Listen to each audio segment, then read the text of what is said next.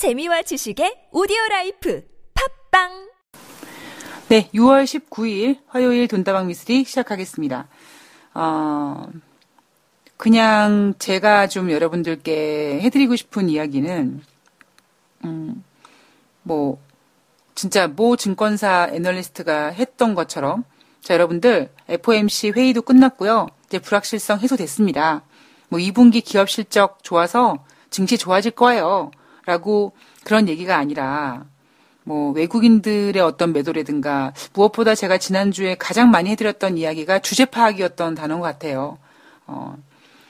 그랬을 때 여러분들께서, 좀 뭔가 그런 내용을 지금 당장 여러분들 잔고의 마이너스가 더 확대되더라도 그런 내용을 전에 몰랐을 때, 그러니까 시장이 불확실성 해소가 됐어요. 이제 시장이 좋아질 거예요. 2분기 실적으로 방향이 돌아가면서 이제 2분기 실적이 어쩌고 우리나라 IT가 여전히 견고하고 이런 이야기를 들은 상태에서 시장이 이렇게 되는 게 아니라 주제 파악이라는 어떠한 그 단어를 인식하시면서 좀 견뎌내시면, 그 주제 파악을 하면은 답이 있거든요. 그래서 그런 부분에 있어서 여러분들이 그런 걸 인지하시고 지금 이 시장을 견디신다면 오히려 좀 덜 힘드시지 않을까라는 생각이 듭니다. 주식하신 분들 아시겠지만 주식하시는 분들 하루 종목 오르면 기분 좋고 종목 빠지면 우울하고 그런데 그런 모든 하루하루 과정에 일희일비하지 마시고요.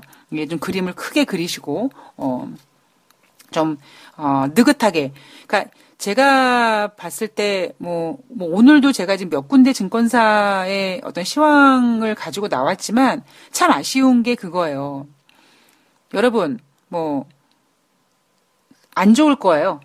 시장이 지금 이렇게 좋지는 않을 것 같은데, 그래도 이건 좋을 것 같아요. 라는 거를 제시해주면 좋은데, 그냥 좋아요, 이거 아무것도 아니에요, 넘어갈 거예요, 해결될 거예요, 어떻게 될 거예요, 라는 얘기만 하다 보니까, 오히려 제가 주식이 올라가는 이유는 사고자 하는 사람이 많아서 올라가는 거고, 주식이 빠지는 이유는 파는 사람이 많아져서 빠지는 거잖아요. 결국 지금 주식이 빠지는 이유는 파는 사람이 많아서 빠지는 거고, 그 파는 사람들은 어머나 어떻게 금리 인상이 가속화돼, 어머나 어떻게 무역전쟁이 심화된대, 이러한 공포심 때문에 사실 매도하는 부분도 있지만, 좋을 거라고 얘기했는데 그게 안 돼서 어떤 실망감, 배반감 때문에 파시는 분들이 많으시겠죠. 마치 제가 5월달 프로젝트에서 어떤 분할 매수 이런 거에 대해서 말씀을 드렸음에도 불구하고, 그래도 종목 추천했으니까 그래도 사면 올라가겠지라고 생각하셔서 처음에 이제 큰 금액을 온팡 집어넣으신 분들이 그 다음에 주식이 빠진 다음에 어떤 저에 대한 실망이라든가 어떤 이런 것들로 인해서 참지 못하시고 그냥 파신 분들 계시잖아요. 아마 그런 것처럼 시장이 지금 시장에서 매도세가 나오는 이유는 물론 지금 현재까지 개인은 크게 팔고 있지는 않습니다만 여하튼 시장이 좋을 거라 그랬는데 불확실성 해소가 될 거라 그랬는데 하나투자증권에서 북미 정상회담 잘 되면 3,000포인트 갈 거라 그랬는데 얼마 전까지만 해도 삼성증권과 이베스트증권 센터장들이 700명인가 900명 회원 모아놓고 개인들 모아놓고 2,700 간다고 얘기했는데 어떤 그러한 이야기들을 듣다가 막상 현실을 직시하다 보니까 그런 상황으로 돌아가지 않다 보니까 거기에 대한 어떤 실망감과 배신감 여러 가지 어떤 그런 심리적인 것들이 주식을 더 불안하게 만드는 게 아닌가 싶습니다. 자, 우선 하나금융투자증권에서 내놓은 포인트, 중요 포인트 여러 가지 좀 보면 시황을 보면은 이번 주에는 오펙 회의가 중요하다라고 내용을 얘기하고 있는데요. 오펙 얘기만 하는 게 아니라 일단 시장 전반적인 시황 얘기를 좀 풀어가고 있는데요. 지난주의 부작용이 이제 하나씩 진행되고 있습니다. 불확실성 해소요? 불확실성 해소 같은 소리하고 앉아 있습니다, 진짜.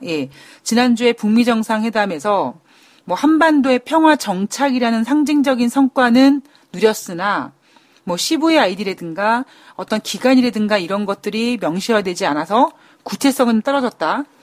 그리고 FOMC에서 6월 달에 금리 인상한 다음에 점도표를 상향 조정하는 바람에 미국의 통화정책의 가속화가 진행될 거라는 어떠한 그런 우려감을 만들었고 거기에다가 불을 붙인 게 22 통화정책에서 채권 매입 프로그램은 뭐 10월 달까지 뭐 얼마를 하고 10월 달까지 연장을 하고 10월 달부터는 뭐 150억 유로로 하고 연말까지 했다가 내년부터는 올해까지 이제 멈추고 이렇게 얘기했는데 금리 인상은 내년 중후반까지 미루겠다라고 얘기하면서 지난주에는 22의 어떤 이런 결론이 글로벌 전반적으로 긴축에 대한 어떠한 공포감을 유발해서 지난주에 막 하락할 거라고 생각했던 그 예상과는 달리 오히려 22 통화정책에서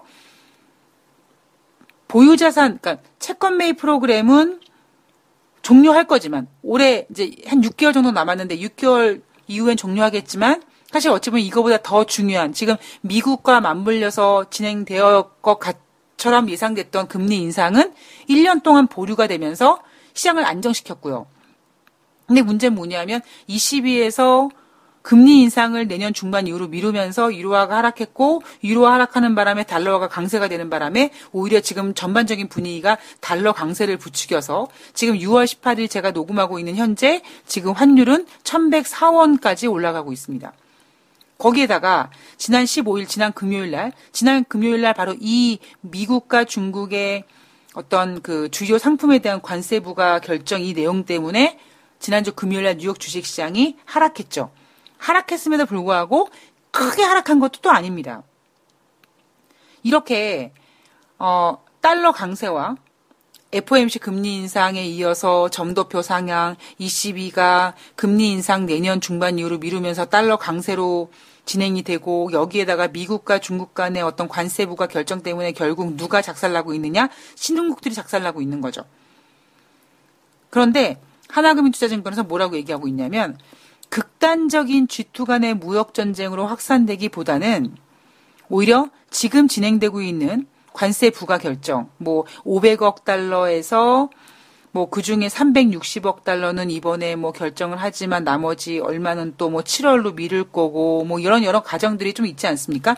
이런 것들은 결국 정말 얘네들이 미국과 중국이 극단적인 무역 전쟁까지 치닫기 위한 어떠한 그런 게 아니라 서로 협상에서 유리한 고지를 차지하기 위한 전략으로 여겨지기는 한다. 근데 문제는 뭐냐면 여기에다가 이제 연준의 통화 정책까지 같이 맞물리는 바람에 신흥국의 통화 가치 절하가 유발되고 있고 그래서 시장이 안 좋아지고 있다라고 그냥 팩트를 좀 얘기해주고 있습니다. 예. 자, 그래서 이 보고서의 제목은 이번 주에는 이제 오펙회의가 중요하다라고 했으니까 오펙에 대한 이야기를 해보자면 국제 유가가 물가를 자극할 수 있다는 점에서는 사실 양날의 검이죠. 우리가 또다시 이제 여러분들 머릿속에 기억해야 할 만한 또 자료가 뭐가 있냐면 2016년 1월달, 2월달에 그때 제 기억으로는 아마 국제유가가 26달러까지 갔었고요. 전망으로는 뭐 10달러짜리 전망도 나왔었습니다. 국제유가, 뭐 아니면 달러, 아니면 뭐 금 이런 것들이 너무 한쪽으로 치우치면 안 되는 거죠. 근데 국제유가 같은 경우에는 물가를 자극할 수도 있다는 점이 사실 지금 현재 양날의 검이다. 그래서 지금 현재 상황을 보면 신흥시장의 안정을 위해서는 지금 원자재 가격이 하락하는 거는 좀 안 좋다. 그렇다면 어떻게 될 건가 앞으로 국제유가는 미국의 드라이빙 시즌에다가 오펙 내에서도 이제 6월 22일 날 증산을 하자. 안 된다. 더 해야 된다. 이런 이견이 많다 보니까 이런 미국의 드라이빙 시즌과 오펙 내에서의 이견이 당분간 국제유가의 하방 경직성을 좀 발판을 마련해 줄 거라는 거죠. 근데 저는 뭐 미국 내 드라이빙 시즌 별로 저는 의미 없다고 생각합니다. 왜냐하면 2016년인가요? 그때 국제유가가 막 26달러 갔을 때 그때 전문가들이 뭐라고 얘기했냐면 이제 4월 달부터 미국의 드라이빙 시즌이 됐으니까 미국의 뭐 수요가 늘어날 거기 때문에 국제유가가 올라갈 거라 그랬거든요. 개풀 뜯어먹는 소리였거든요. 결국 국제유가를 그나마 WTI 기준으로 55달러까지 끌어올린 그 원동력은 감산을 통해서 오펙 회원국들이 허리띠를 졸라매면서 진행이 됐던 이유이기 때문에 지금 미국의 드라이빙 시즌이 국제유가의 어떤 하방 경직성을 해줄 거다? 전 아니라고 봅니다. 거기에다가 오펙 내에서 증산 이견이다. 이 부분 같은 경우도요. 사실 뭐 저는 아직 6월 22일을 살지 않기 때문에 어떤 결과가 나올지는 모르죠. 그런데 일단 지금 오펙 회원국들이 국제유가가 올라가니까 돈 벌고 싶으니까 돈 맛을 아니까 증산량을 늘리고 있고 하다 보면 늘리다 보니까 자기네들이 찔끔찔끔 늘리는데 그냥 오펙 회원국뿐만 아니라 비오펙 회원국들조차도 야 우리 이렇게 하지 말고 그냥 대놓고 그냥 감산량을 줄이든지 뭐 하자라고 하는 점에 있어서 이거는 오펙 내에서의 증산 이견이라기보다는요.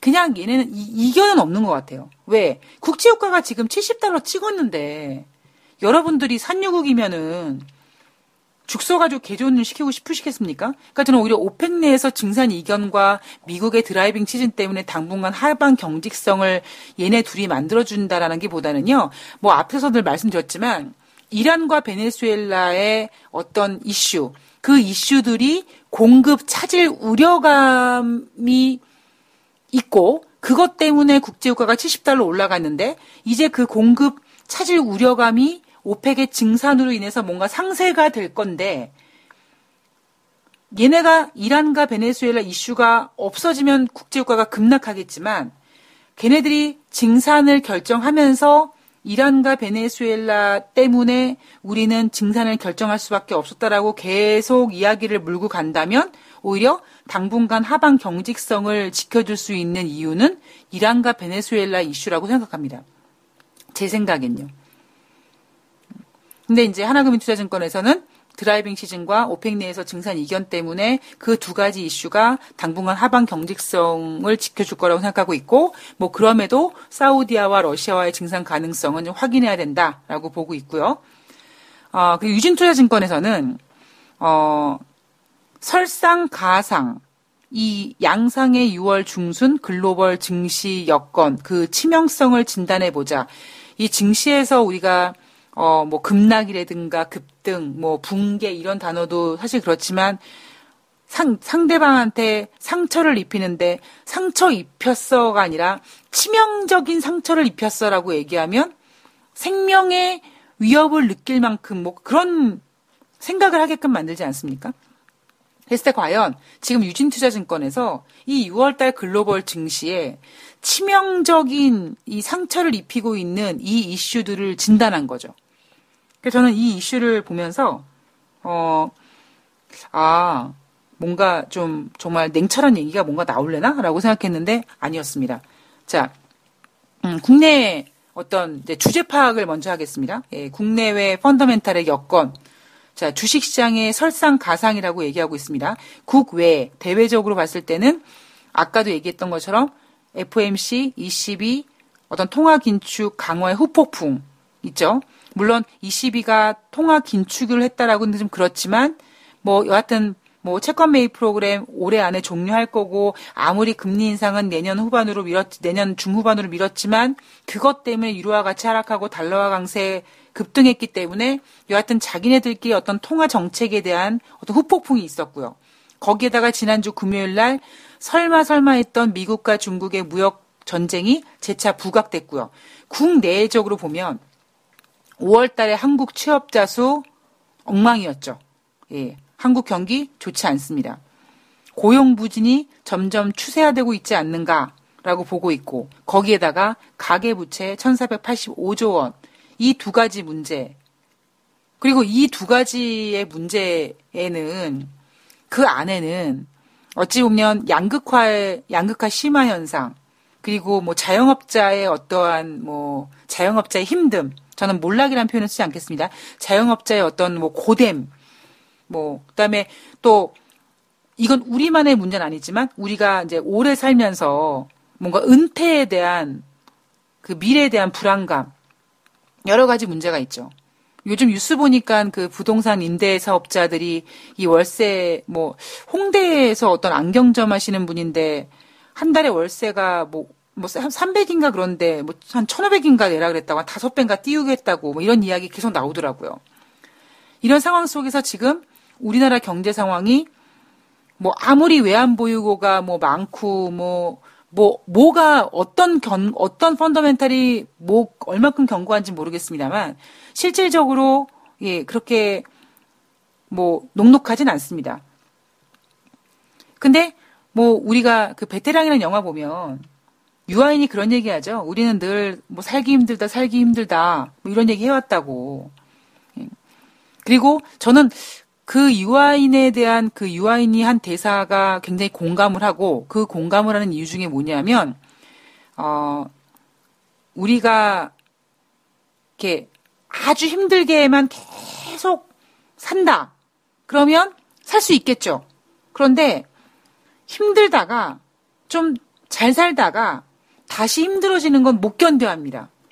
우리가 그 옛날 영화는 아니고요. 한 미녀는 괴로운가요? 그 영화에서 주진모 씨가 뭐 진아라는 그 여배우의 그 립싱크하는 여자가 이제 김하중 씨였고, 근데 김하중 씨가 이제 이렇게 성형 수술하고 이러느라고 이제 잠적하는 바람에 이제 그 진아라는 가수가 이제 립싱크 가수를 구하지 못하고 막 이런 얘기하는 과정 속에서 손을 닦고 이제 머리를 이렇게 마무리하면서 뭐 나는 앞으로도 뭐 무슨 어떤 좋은 양주 계속 마시고 싶다고라고 하는 것처럼 예 그렇게 어떤 계속 어렵게만 살다 하면 살 수 있겠지만 어렵게 살다가 조금 편해지고 조금 잘 살게 되고 잘 먹게 되고 하면 사실 어찌 보면 더 바라는 게 사람의 마음이지 돌아가고 싶은 마음은 없는 거잖아요. 그러다 보니까 우리나라 같은 경우도 제가 어제도 이제 2002년도 한일 월드컵 이야기 해드렸는데요. 그때 분위기 보면 제가 방송에서 말씀드리지 않은 내용이 그때 여러분들 잘 생각해 보시면 한일 월드컵 이후에 한국 경제가 되게 좋아질 거라고 막 잔밋빛 전망이 막 나왔었습니다. 근데 결론적으로 지금 생각해 보면 그때가 정점이었던 것 같아요. 왜 그렇게 생각하냐면 제가 그때 막 차 뽑아가지고 정신줄 없이 막 다니고 막 정신줄 놓고 살았었거든요. 제가 그때. 근데 그때 하면 사실 어찌 보면 그때 제가 조금 더 절약했어야 되고 조금 더 그랬어야 되는데 제가 그때 믿었던 건 뭐냐면 한일 월드컵 이후에 경제가 더 좋아질 거다. 와, 경제가 더 좋아지면 주식시장이 더 좋아질 거다. 특히 2002년도니까 2001년도 9.11 테러 이후기 때문에 완전히 V자로 찍고 이제 올라가기 시작하였고 그 바통을 이제 한일 월드컵이 받아가면서 저도 미래에 더 좋아질 거라고 생각했기 때문에 그때 막 펑펑 썼거든요. 근데 생각해보면 그때가 정점이었던 것 같아요. 예. 그래서 이따가 왜 이 말씀을 드리냐면 이제 이따가 미국의 소매 판매 이야기를 좀 하기 위해서 그런 건데 하여튼 그 이야기는 좀 다시 좀 뒤로 좀 넘기겠습니다. 자, 이렇게 우리나라 국내외적으로 뭐 대내적으로는 뭐 외환보유고 많고 뭐 이렇게 얘기하지만 실질적으로 우리가 지금 쥐고 있는 어떤 문제점들은 결코 이게 쉽게 해결되기 어려운 문제점들이긴 합니다. 우리는 한 번도 이렇게 우리나라 국민들이 이렇게 많은 부채를 가져본 적도 없었고요. 중국이 저렇게 강해가지고 옛날에 뭐 미국과 러시아, 미국과 소련이 뭐 3차 대전을 한다 뭐 지네들 충당충당 거렸지만 지금 그때는 없었던 지금 중국이 새롭게 부상해서 미국과 맞짱을 뜨려고 하고 있고요. 그리고 뭐 고용, 뭐 경제가 안 좋아서 그런 것도 있지만 사실 이 고용 취업자 수 같은 경우에는 지금 당장 뭐 AI 하면서 뭐 인건비라는 최저임금 인상으로 인해서 뭐 어쩌고저쩌고 하면서 뭐 편의점에서 혹은 패스트푸드점에서 자동화 기계를 들이고 그리고 이런 자동화 기계는 이미 점점점 앞으로 시간이 갈수록 점점 더 이제 확대되면 일자리들이 줄어들 수밖에 없죠. 그러니까 우리 기사 보니까 뭐 30대에서 40대 일자리가 없다고 하더라고요. 그리고 오히려 50대, 60대. 제 생각에는 50대, 60대에 늘어나는 일자리가 과연 편한 일자리일까라고 생각했을 때 저는 글쎄요라고 봅니다. 예. 그래서 이런 문제들이 사실 이게 지금 쉽게 해결될 문제들은 결코 아니고 뭐 자유한국당에서 얘기하는 이 문제가 마치 지금 문재인 대통령이 1년 동안 취임한 다음에 문재인 대통령의 경제 성장표라고 얘기하지만 진짜 이건 허공에 삽질하는 얘기죠. 왜? 경제는 그렇게 뭐 지금 당장 눈앞에 뭘 한다고 그게 나타나는 게 아니라 이미 앞에서 예, 2명의 대통령님들께서 열심히 말아드시는 바람에 그 지금 부작용들이 지금 생기고 있는 거거든요. 그 제가 방송에서 가끔씩 이제 골든타임 놓쳤다고 말씀드리잖아요. 정치인들이어서 국회의원들이어서 아마 그런 부분까지 경제의 그런 부분까지는 잘 모르시는가 봅니다. 저는 뭐 그렇게 이해를 하겠습니다. 자, 또 일단 시장이 이런데 뭐 하나씩 좀 보면 미국 통화 긴축이 그렇다면 이 신흥국에 미치는 그 치명성은 어떨까? 과연 미국의 통화 긴축이 신흥국에 치명타를 줄 수 있을까? 라는 부분에 대해서 유진투자증권은 문제는 뭐냐면 아르헨티나나 터키, 뭐 브라질 이렇게 구조적으로 불안을 안고 있는 신흥국들의 경제 위기가 문제다. 자, 그리고 이런 어떤 아르헨티나, 터키, 브라질 이런 나라들의 어떤 위기가 지금 사실 위기가 있죠. 위기설이 돌고 있습니다. 그런데 이런 나라들의 어떤 위기가 수출 비중이 높은 동남아 신흥국, 인도네시아나 말레이시아나 태국 같은 나라로 또 확산되는가? 그거를 지켜봐야 된다는 거죠. 그랬을 때 유진투자증권은 과연 미국의 통화 긴축이 신흥국에 영향을 미칠 것이냐? 결론은 아니라는 거죠. 왜냐하면 미국을 중심으로 한 선진국의 경제가 좋아서 경제의 확장세가 아직까지 좋다라는 점에서 이 신흥국의 경제 위기가 확산되고 그 확산 위기가 수출 비중이 높은 동남아 신흥국까지 진행될 것까지는 않다라는 겁니다. 마치 이런 논리예요. 얼마 전에 미국이 경제가 둔화돼도 신흥국은 잘 나갈 거다라고 하는 논리와 비스무리한 논리입니다. 예. 그래서 지금 미국 통화 긴축이 신흥국에 미치는 영향은 그 치명성은 아니다라고 결론 지었고요. 그다음에 그럼 무역 전쟁은 신흥국에 치명타를 주냐 안 주냐 이 부분에 대해서는 이제 무역 전쟁은 그 전까지는 약간 간을 봤다면 지금부터는 뭔가 행동의 단계로 가고 있는데 이번에 무역 갈등은 미국이 관세를 부과한 대중국 수입품 500억 달러는 2017년 기준 미국의 대중 상품 수지 적자의 15% 정도에 해당하는데 중국의 대미 수출액의 2.2%에 불과하니까 여기 상태에서 상호 보복성 관세 전쟁이 더 확산되지 않는다면 치명성을 줄 영향성은 크지 않다라고 보고 있고 중국과 미국이 앞으로 재차 무역 협상을 할 가능성이 높다라고 보고 있습니다. 저도 이 점에 대해서는 무역 협상은 계속하겠죠. 근데 이게 뭐 상호 보복성 관세를 더 확장하지 않는다? 저는 확장할 거라고 보고요. 단지 이제 이건 트럼프 대통령이 이제 자기의 어떤 그 중간 선거 때까지 최소한 자기네 표 텃밭에 대해서 어떤 그 타격이 덜 갈 수 있을 정도로 서로 기싸움을 좀 하고 뭐 그렇게 하겠지만 제 생각으로는 오히려 제가 어제 방송에서 앞으로 중국과 미국의 어떤 무역 갈등은 우리가 마치 한반도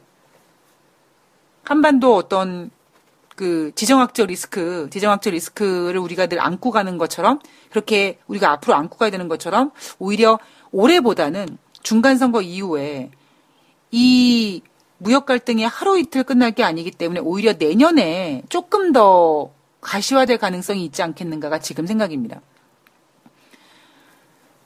이 유진투자증권에서 이 아까 세 번째 뭐 국내적으로 어떤 그 취업 문제에 대해서는 내수부진이라는 경기적 요인과 그다음에 이 구조적 요인으로는 베이비붐 은퇴 세대라는 인구적 변화 요인이 지금 이 고용 부진 1월부터 5월까지 한국의 고용 부진의 어떤 원인으로 꼽고 있는데요.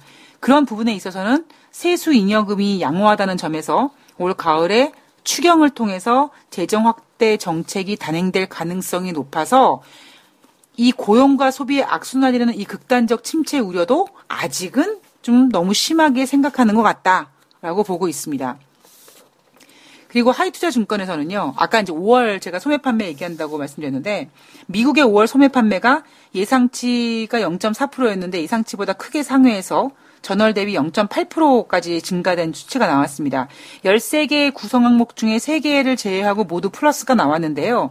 하이투자증권에서는 이미 우리 하이투자증권은 미국의 소비가 점점 더 증가할 것이라고 전망한 바가 있다. 이번 5월달 소매 판매 전월 대비 0.8%의 이 수치는 우리 하이투자증권이 맞췄지? 이렇게 얘기를 하고 있습니다. 그래서 이렇게 맞췄으니까 우리는 미국의 소비가 점차 증가할 거라고 전망했는데 지금 예상치보다 크게 상회하는 0.8% 증가했는데 이걸 보면 우리의 전망이 맞았다는 얘기고 이 전망에 맞춰서 추가적인 어떤 전망을 하자면 미국의 소비 증가가 유로존과 혹시 또 유로존이 아니라니까 비미국 경기에 미국을 제외한 다른 나라들 유로존 뭐 신흥국 이런 나라의 경기에도 긍정적이다. 그래서 지금 나타나고 있는 어떤 신흥국의 경기 우려는 미국이 소비가 확대되는 거를 확인했기 때문에 오히려 앞으로 잠잠해질 거라고 얘기했습니다. 제가 그래서 왜 아까 이 말씀을 드리려고 했냐면, 제가 그랬잖아요. 2002년도 한일 월드컵 때 우리 그때 보면은요, 아마 제 기억으로는 되게 소매 판매 이런 거 우리나라 경제 내에서도 좋았어요. 예. 물론 이제 뭐 미국이 소매 판매 좋은 거와 뭐 우리 소매 판매 좋은 거와 다르다. 뭐 이렇게 하면 이런 논리로 또 반박하면 저는 또 다른 걸 또 준비할지 모르겠습니다만, 뭐 여하튼 경기가 정점이었을 때 소매 판매가 제일 잘 나오더라. 라고 봤을 때, 그리고 그 경제가 잘 나와서 아까도 말씀드렸던 것처럼 미국은 금리 인상 2번 하고 싶지만 신흥국이 타격을 받기 때문에 금리 인상 한 번으로 줄일 거고 한 번으로 줄이면서 우리 미국 경기가 너무 좋은데 신흥국 때문에 못 올리겠어요 라고 할 거다. 저는 오히려 이렇게 치명적일 거다라는 어떤 문제점들이 아니에요. 아직은 치명적이 아닐 거예요 라고 이런 논리로 얘기하는 것보다 오히려 금리 인상 지금 2번 한다고 질렀다가 하반기에 미국 경기는 좋은데 신흥국이 아닌 것 같아서 그냥 한 번만 하겠습니다라고 얘기하면 금리 인상을 안 하는 거는 증시의 호재가 되기 때문에 오히려 하반기에 이 금리 인상 2번에서 한 번으로 줄이는 것이 증시를 어느 정도 뭐 더 상승시키든 아니면 지키든 이런 재료로 쓰일 가능성이 있다라는 오히려 제 전망이 조금 더 현실에 좀 맞지 않나라는 생각을 하고 있습니다. 자, 신한금융투자증권에서는 환율 얘기를 좀 했는데요. 미국 금요일 장중에 1,100원을 넘어서서 뭐 지금 뭐 우리나라 주식시장 월요일 날은 지금 1,104원까지 올라가고 있는데요. 신한금융투자증권에서는 코스피에 외국인 투자자들이 귀환할 가능성을 높다고 보고 있습니다. 미국과 중국 간의 무역 전쟁이 재차 불거지고는 있지만 이 시행 시일까지는 3주 정도의 시간이 남아 있어서 협상을 할 거고 그리고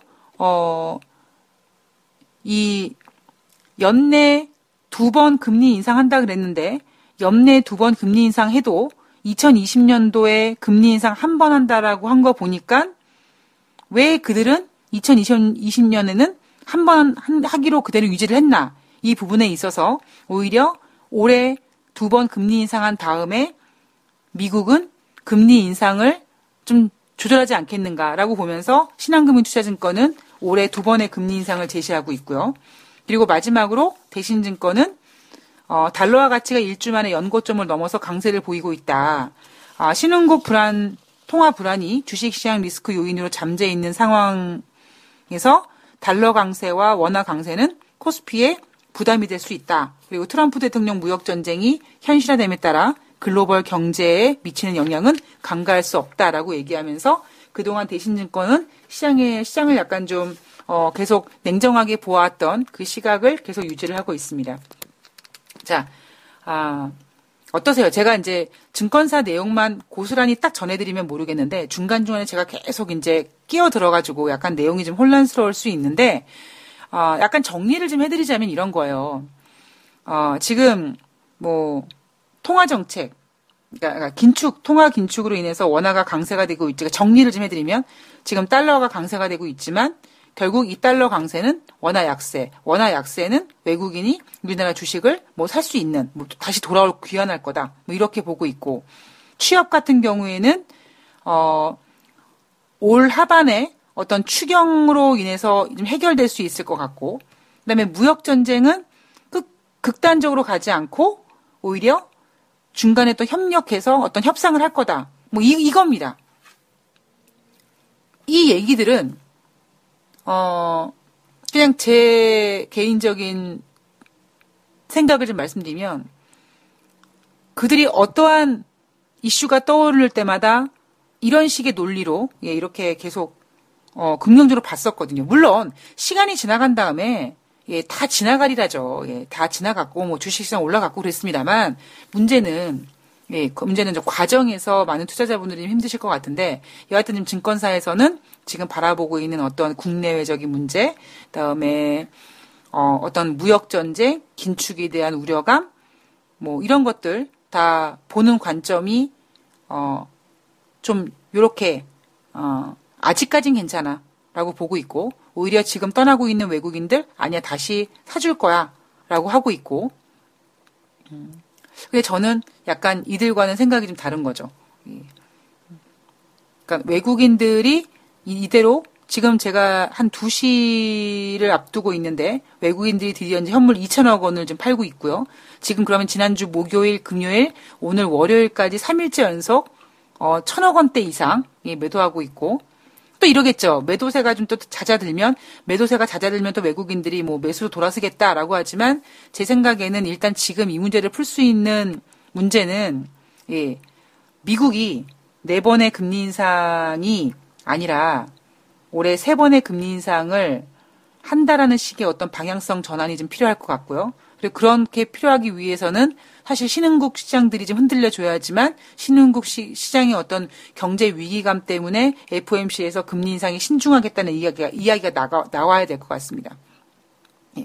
그렇지 않고는 이 문제는 쉽지 않을 것 같고 지금 보세요. 무역전쟁 이야기, 지금 무역전쟁이 중요한 게 아니에요. 무역전쟁도 물론 중요하지만 지금 시장에서 이슈는 역시 그냥 무역전쟁은 우리가 앞으로 끝날 때까지 끝나지 않는 계속 진행돼야 될 우리가 어깨에 짊어가야 될 이슈라면 지금 당장은 우리가 FOMC 금리 인상하면서 불확실성 해소라고 했던 그 부분이 해소가 아니라 어찌 보면 지금부터 시작이고 이 시작이 오래 끌지 않기 위해서는 빨리 FOMC에서는 정신 차리고 신흥국의 경제 위기 때문에 우리가 4번 금리 인상 노 그냥 3번으로 만족할게 라는 식의 시장을 안정시키는 내용이 나와야 될 것 같습니다. 그래야지만 우리나라 금통위에서도 뭔가 금리 인상에 대한 카드를 좀 쥐고 있을 거기 때문에 그렇지 않고 이대로 며칠만 버티면 금통위에서 금리 인상 카드 쓸 수밖에 없고요.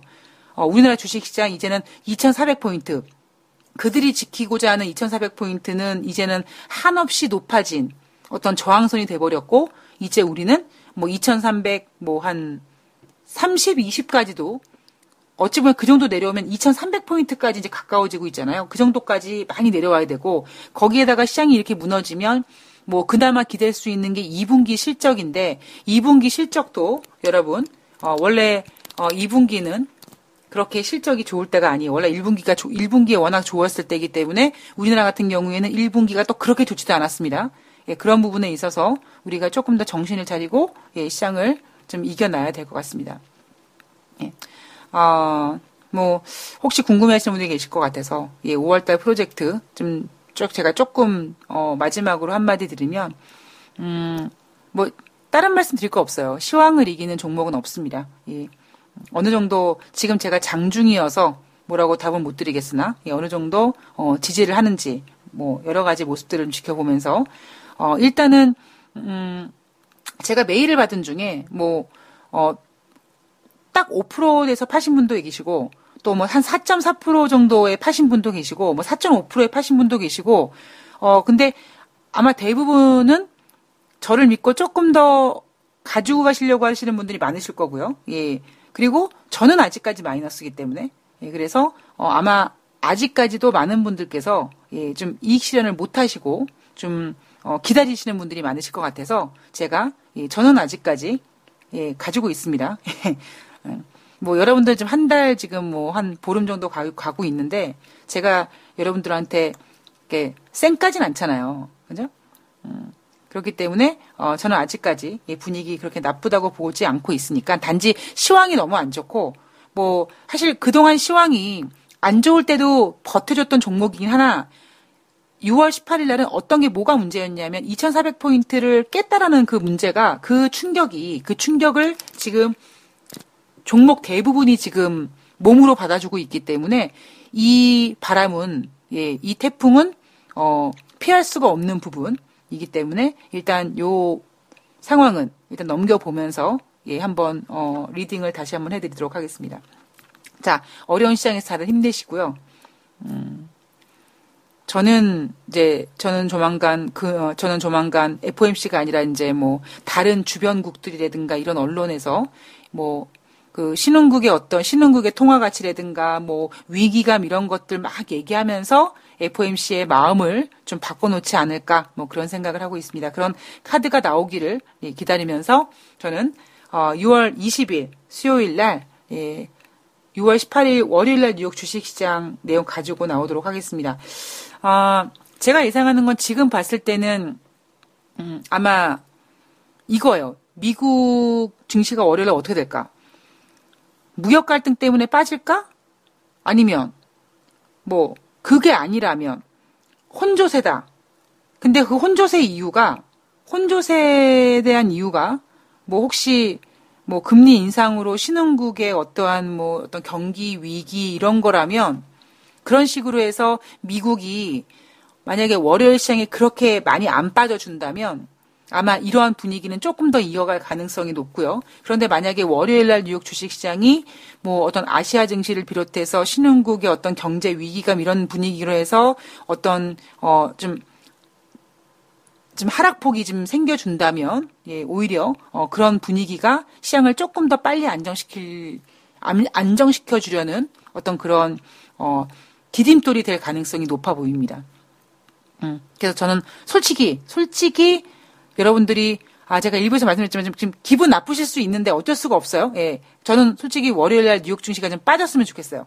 그 빠지는 이유가 뭐냐면 어떤 미국의 긴축, FOMC의 어떤 그 금리 인상 상향 점도표 상향 때문에 아시아 뭐 어떤 신흥국들의 어떤 경기 위기감 때문에 뉴욕 증시가 빠졌다라고 한다면 오히려 이런 분위기가 수습될 수 있는 가능성이 조금 더 가까워지기 때문에 저는 월요일 날 뉴욕 증시가 좀 하락했으면 좋겠습니다. 대신 월요일 날 뉴욕 증시가 하락하면 우리나라는 만약에 화요일 날 증시가 또 빠지겠죠. 근데 여러분들께서 그때 투매에만 동참하지 않으신다면 버티고만 계신다면 그러면 괜찮습니다. 저는 그렇게 생각하고 있습니다. 여러분 힘내시고요. 저는 힘내시고요. 저는 6월 20일 수요일 날 더욱더 좋은 내용들 여러분들이 들으시면 기분 나쁘시겠지만 꼭 들으셨으면 하는 그런 내용들을 좀 준비해서 가지고 나오도록 하겠습니다. 화이팅 하시고요. 꼭 장 힘드시더라도 식사 챙겨 드시고 잠 편하게 주무시고 항상 말씀드리지만 주식시장이 무너진다고 지구가 멸망하진 않더라고요. 그러니까 힘내시기 바랍니다. 저는 내일 뵙겠습니다. 고맙습니다.